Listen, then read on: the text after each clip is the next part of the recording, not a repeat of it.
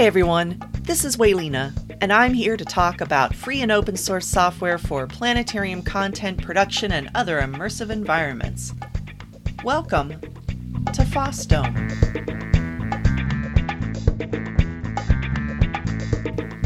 I want everyone to know that show notes can be found on my blog, fossdome.com.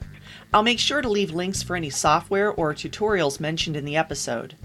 And if you like this episode and want to hear more like it, please make sure to subscribe and rate it in your podcast listening software of choice.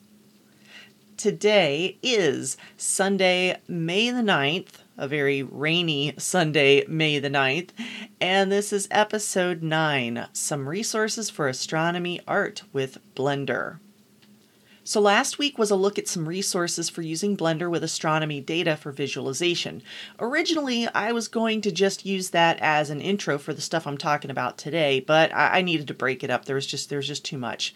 So I'm calling this one Resources for Astronomy.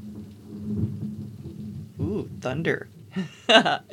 Calling this one Resources for Astronomy Art because I couldn't think of a better title.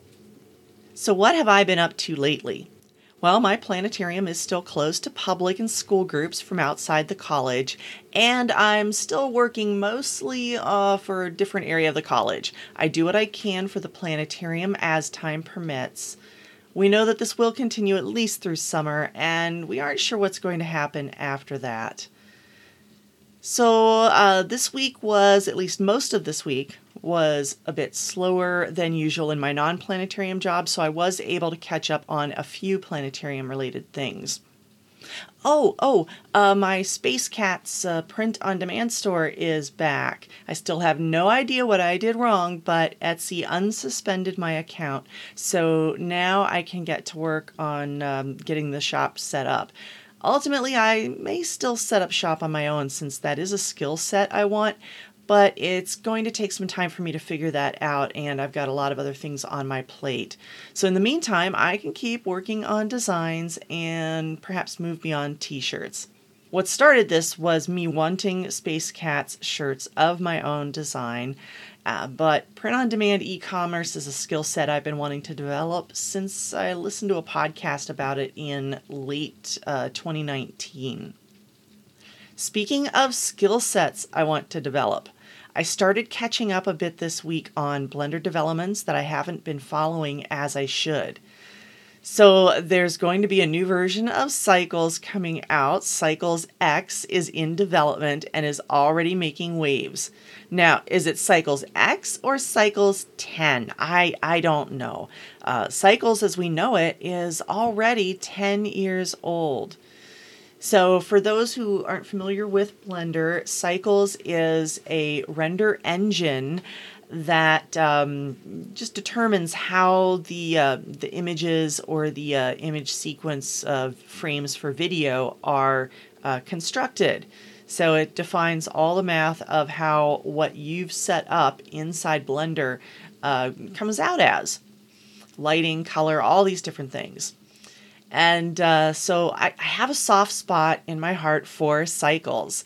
Cycles made it possible to render directly to fisheye and equirectangular output. Yes, it can be slow and resource hungry, but the ability to render to full dome master frames was huge for full dome planetarium peeps. No need to render out different views and stitch them. No need to render reflection off of a virtual spherical mirror, although those skills were still handy to have. Now, Cycles X appears to be a from-the-ground-up rebuild of the Cycles architecture, thus removing some of the barriers and limitations created by decisions years ago. Now, that's not a criticism. Programming architecture decisions simply are a fact of life, and any decision on infrastructure or design of anything will cause limitations later in time. There is only so much future-proofing that can be done. Oh, Cycles is great, and the improvements made over the last 10 years have been wonderful, and I do appreciate them as a user. And I also appreciate the team starting Cycles X as a new project that takes advantage of knowing what they know now about the direction of evolving algorithms and hardware development. Cycles was overshadowed in many ways a few years back when the Eevee renderer was introduced. Now, Eevee's render speeds are incredible, but because of its nature, it cannot be used for fisheye and equirectangular, so I tend to not use it much unless it's to quickly render out something from a tutorial that I've been following. Now, Cycles X, again, I don't know if it's Cycles X or Cycles 10. I mean, this is in honor of the 10 years of the original Cycles. But in any case, it's currently in experimental branches only, and it's already blowing away Cycles as it exists now in terms of rendering speed. So this looks very promising. Don't know how it's going to turn out after they have it all set up well, but it might not rival Eevee's speed, but I must say this new Cycles is looking amazing and very promising. So yay for the new Cycles. It's going to be great. So another thing I jumped into a little bit this week was geometry nodes. Okay, jumped into makes it sound like I've learned it already or something. No. But before all this COVID stuff, I was starting to play around with animation nodes. Animation nodes are not a part of the core of Blender, but they are included as an add-on, and it's a rather powerful and intimidating visual scripting tool. I find it intimidating at least, although I've had some really wonderful success playing around with it to see what it can do. There's so many options when I open animation nodes, and I feel overwhelmed. Kind of like the first time I opened that ancient version of Blender and I saw all those buttons. But as I said, animation nodes are an add-on, not a built-in part of Blender. Now, I hadn't been at the time keeping up with Blender development plans, where they were going with it. I knew that they were moving toward an everything nodes sort of philosophy, so that you would have incredible customizability for everything. So I paused on learning animation nodes because of the job changes and everything over the last year. But before I knew it, I was hearing buzz and seeing headlines about geometry nodes. Wait, what? I had no idea this was going to be happening. What is this? So I knew that, of course, that Blender was going toward the everything nodes workflow, which, is a brilliant next step from the earlier mission of making all properties animatable. I love options and customizability. I love it. I just hadn't been paying attention, though. So for me, geometry nodes seem to come out of nowhere. Now, geometry nodes is not an add-on, but it is a new integral part of Blender. So far, it's replacing some of what can be done with instancing and particle systems, and it's doing so in a beautiful way. This is exciting for the future of Blender, and I'm looking forward to seeing what happens with geometry nodes going forward. All right, I've used up so much of my time here with Blender Babble, but you know what? I get to continue with Blender Babble as I move on to the main topic, some resources for astronomy art with Blender. So when I started learning Blender, the first thing I made was a simple planet Earth. I made a sphere, I put a texture on the sphere, and then I animated it and I rendered it. Then I fixed the animation so the Earth didn't go backwards, and then I rendered it again. Then added another sphere with a transparent cloud texture, then parented both spheres to an empty, then tilted the empty 23.5 degrees. Then I added a glowy halo object, which was a thing they had at the time in the Blender internal renderer that used to be there. So I added the glowy halo object for fake atmosphere. You get the idea. I kept building on it. But other than the image textures coming from NASA, there wasn't any real data being used. I was just making an animated graphical representation of our planet. So what follows is some info on add-ons and tutorials that might be useful for making night sky scenes, planets, nebulas, black holes, and galaxies. Oh, plus some bonus stuff to check out from a very prolific creator and tutorial maker. So first up is it's some stuff on setting up for Full Dome and using Scientific Visualization Studio sky maps for Starfield. It's a shameless plug for my 2019 workshop materials. Now, I was recently told by one of the smartest and most talented people I know in the planetarium field that I should shamelessly plug my own stuff more often. She's right, of course. So what is it that I'm plugging? So these materials are from the Blender workshop that I presented at the 2019 Great Lakes Planetarium Association conference. Now, I've put the materials on my GitHub so anyone can access them for free, and I'll include the link in the show notes. The workshop was really a tour of some demonstration files that I made showing how to do a variety of things that can be useful for planetarium full dome production. The PDF guide shows more in detail of the steps for going through the setup in those files. This includes setting up the fisheye camera, creating a star map background, animating the background. It was made using Blender 2.8, and the workshop materials hold up under 2.9 as well, because there hasn't been a lot of infrastructure change for the interface to Blender since 2.8. There have been a lot of additional things added, but for doing what's in the PDF and following through the demonstration files, or even using things from the demonstration files in your own work, it'll still work with the 2.9 series as well. Next up, making planets. There are constantly new tutorials on creating realistic planets in Blender. If you're planning to render out in Cycle's fisheye camera, make sure you are using a tutorial that is not limited to Eevee. A nice video I found is from earlier this year by Daniel Grove on his YouTube channel, Daniel Grove Photo. It's called How to Make Planets in Blender, and in it he covers a lot of ground in a 40-minute video that covers making real planets and fake planets of various types. So I'll put that in the show notes. Now, I've made a lot of fake planet texture maps myself over the years, but how fun is it now to make procedural planets where the textures are entirely generated within Blender? One fun way I've been enjoying this is to use cosmic shaders, part of the Shader Library Blender add-on from the YouTuber known as Darkfall. I'll include a link to one of his videos on it and the link to his page where he has directions for downloading and installing the free add-on. So definitely check that out.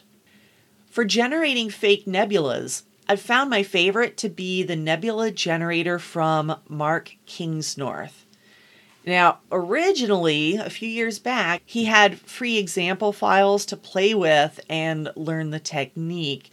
The pages where he talks about the technique are still there, but since those example files have been taken down, because he's made a newer version available for purchase on Blender Market, I went ahead and bought it and have been using it for 2D and 3D fake nebulas, and they look really good, actually. In fact, I've been using some of it for my Space Cat stuff. So I will include the link to the original discussion and link to his Nebula generator on Blender Market. Very customizable. I really have enjoyed it. Next up, I want to feature another commercially available Blender add-on. Now, when I say commercially available, what I mean is that these are hardcore heavy users that create add-ons for Blender, and they create them mostly using Python. There's some other tools they can use to make them. But these are regular people. They make them and then they put them up on the market for very low cost. So I have no problem with purchasing these add-ons. I love to encourage development of more good add-ons like that. So the 3D Star Map add-on, maybe this should have been in last week's episode because it uses position data from stars using the techniques demonstrated in Dr. Brian Kent's visualization book that I talked about last week. Now, again, I did purchase the add-on as much to support the developer as to get the add-on, but I'm glad I did. Now, in this case, there is a free trial version that you can download to play with. It has some limitations, but it would let you see if the add-on would be for you.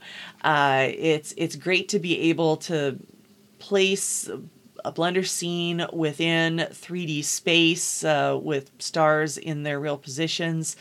So I do encourage you to check out the video and play with the demo version, especially if you've already looked at the materials from Dr. Kent on importing star data. So you'll get a sense of how this works. So that's the 3D star map.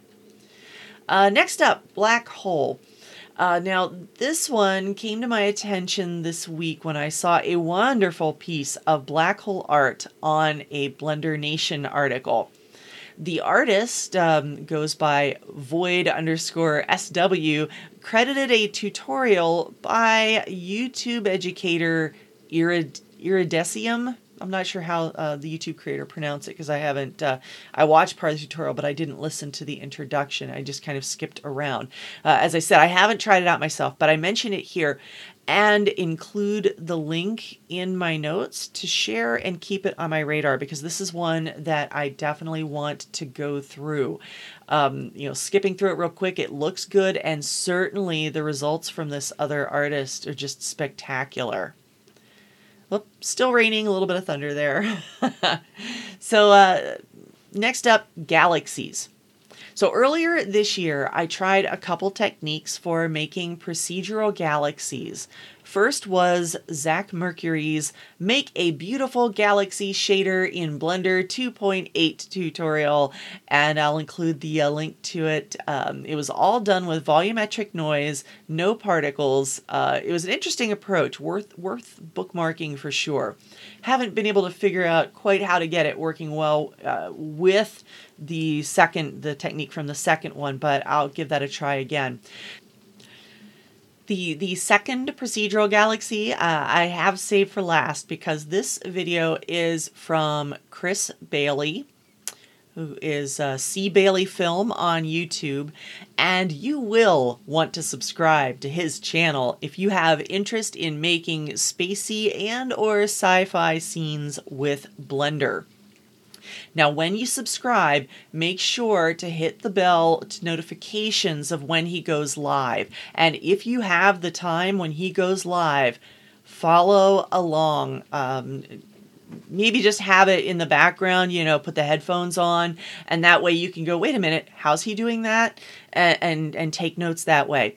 Because he does a wonderful job of illustrating the thought processes that he edits out for the versions of the tutorial that he posts. Now, he makes his asset files, the blend files he makes, available for purchase, and he has more in-depth tutorials that are available to his Patreon subscribers. I haven't subscribed yet on Patreon. That's actually not something I've done before, so I may look into that. But I've caught a few of his live streams, and wow. wow. And the ones I tuned in on too late, oh, I could kick myself for not seeing it earlier. If we end up in another lockdown situation, or if I get some staycation time, either, voluntary or involuntary, I want to check out his longer series. He's got some very wonderful tutorial series on YouTube. Now, I'm putting the link to his Procedural Galaxies tutorial video in the show notes, but I'm also encouraging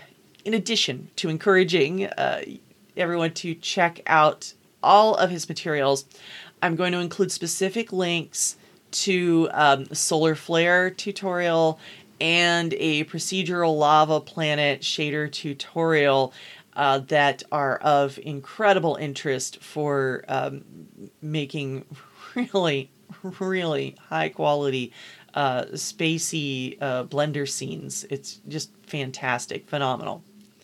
Whew, okay, well, you can see why I had to break this and last week into 2 separate episodes. It's very, very long. Now I'm itching to go make something in Blender. I may get the chance later if the rain continues through the day, which it might. But I do have a lot of other things on my plate, so we'll see how that goes. So that does it for this week's show. It's been fun. We should do it again next week. Be sure to check out show notes on my blog, fossdome.com. Till next time, be well, be creative, and be free. Be Foss.